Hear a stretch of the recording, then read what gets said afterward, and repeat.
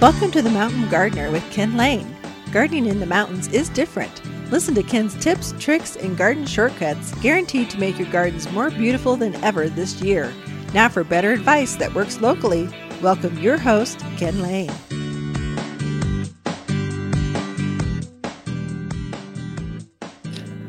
There's a few things that I'm doing now that kind of helps. We've been gardening like crazy, and it starts to get overwhelming. The tomatoes are too big. What do I do with that many cucumbers? The flowers are good. The dahlias are spectacular. So they're humongous.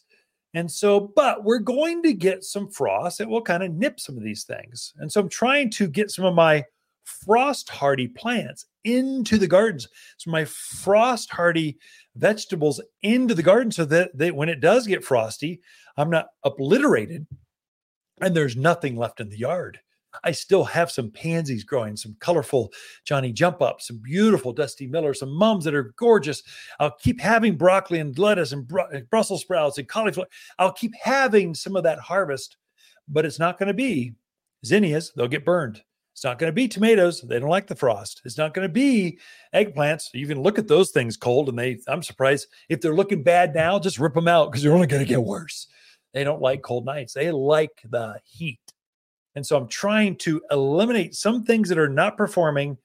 They haven't produced I was getting 5 tomatoes a week off of this plant. Now I haven't had one this week. Oh, okay. Clue. It's not going to get rid of it so I can free up some big garden space for we love broccoli at Christmas. And you can easily have that in your own gardens. And so just by planting now's the time. So that's one thing that I'm doing right now. Also, you'll notice you're starting to see some fall color. Another 2 weeks, it'll be a lot of fall color. And then that means a whole bunch of composting gold is going to come. So if you were thinking about starting a compost pile, this is like the magic. It's like the insider tip to gardening. It makes a difference.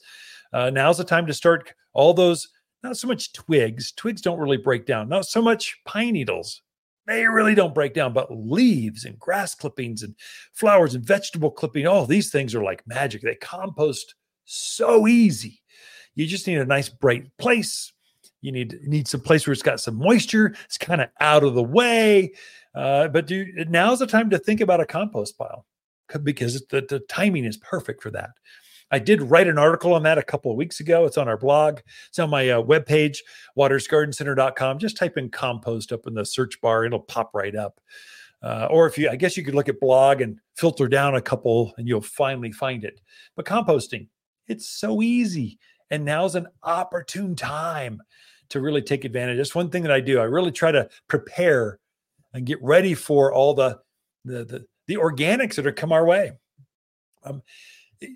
Be careful of your open space. If you've got some dead flowers, let's say mildew took them out, don't leave that garden open.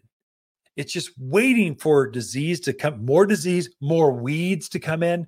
If you've got especially raised beds, vegetable flower gardens, containers, if you've got a space like that and you pulled a plant out, either put a plant back in so that space is not open because plants have a way of keeping it.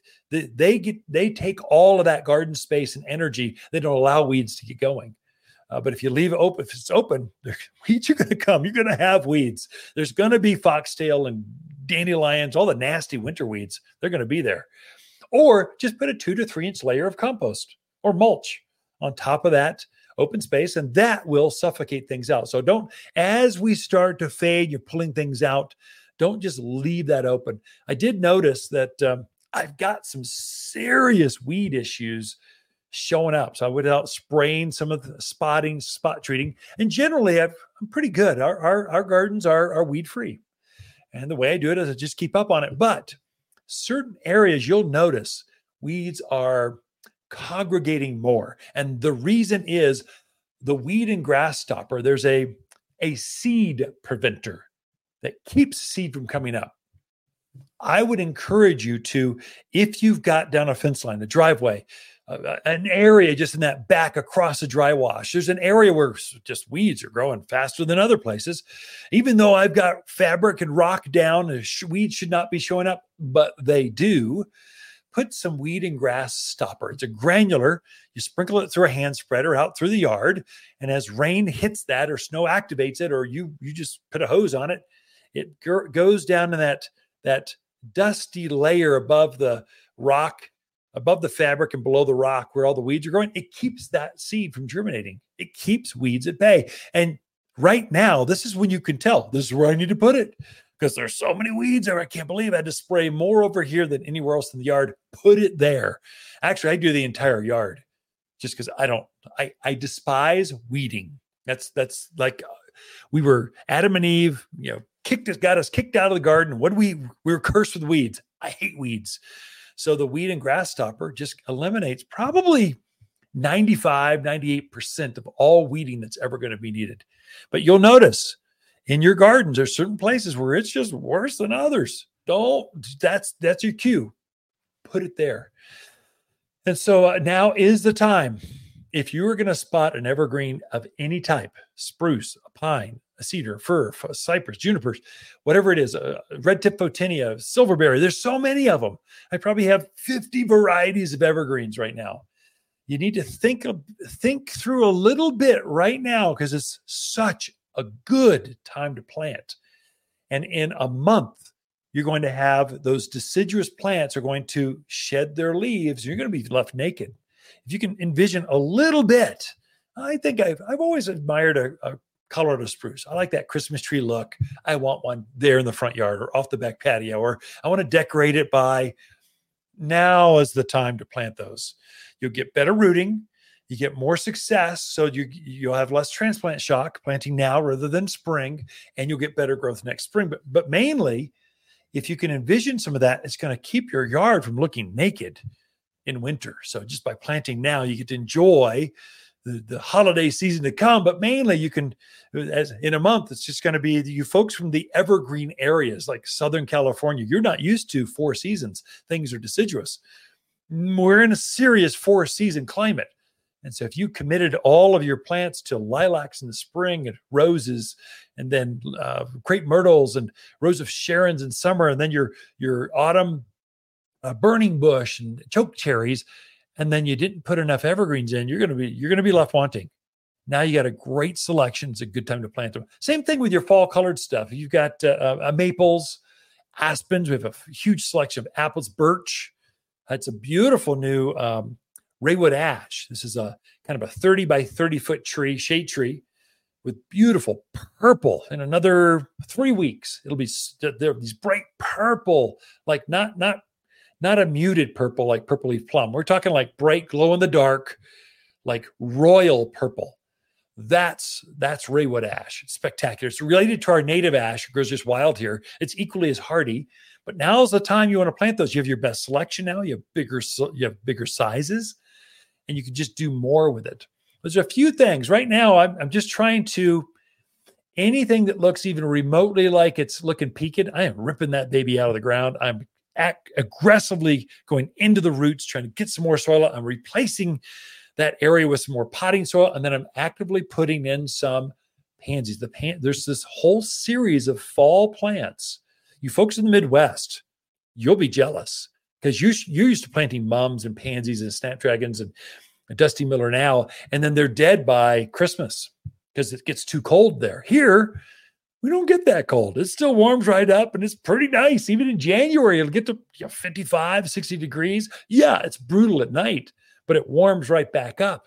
And so those kind of plants, they continue to bloom right through winter.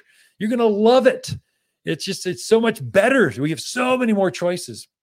Also, if you were planting those root crops, let's say vegetables now, so lettuce, kale, beets, radishes, carrots, make sure they're growing really fast right now.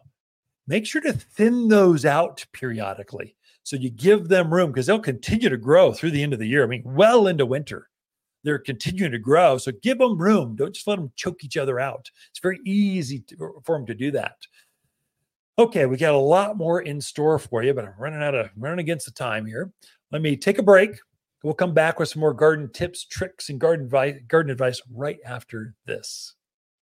Whether you're freshening up an existing landscape or starting with a blank slate, the Watters In-Store Garden Consultation is right for anyone. If you don't know where to start, Watters Personal Shopper Service allows you to book one-on-one time with an expert without the crowds. It's easy by phone or through our website. No lines, no waiting.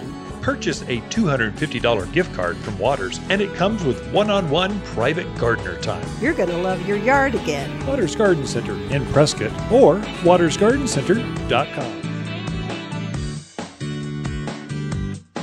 You're listening to local garden expert Ken Lane, the owner of Watters Garden Center.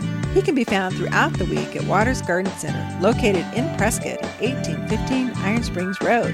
Thanks for tuning in to The Mountain Gardener. If you enjoy this show and would like to hear more, please subscribe to The Mountain Gardener, wherever you like to listen to podcasts. And if you'd like even more garden tips, tricks, and helpful advice, please check out my website at wattersgardencenter.com. for classes, videos, and more, or my online garden center at top10plants.com. Throughout the week, Lisa and I can be found here at Watters Garden Center in Prescott.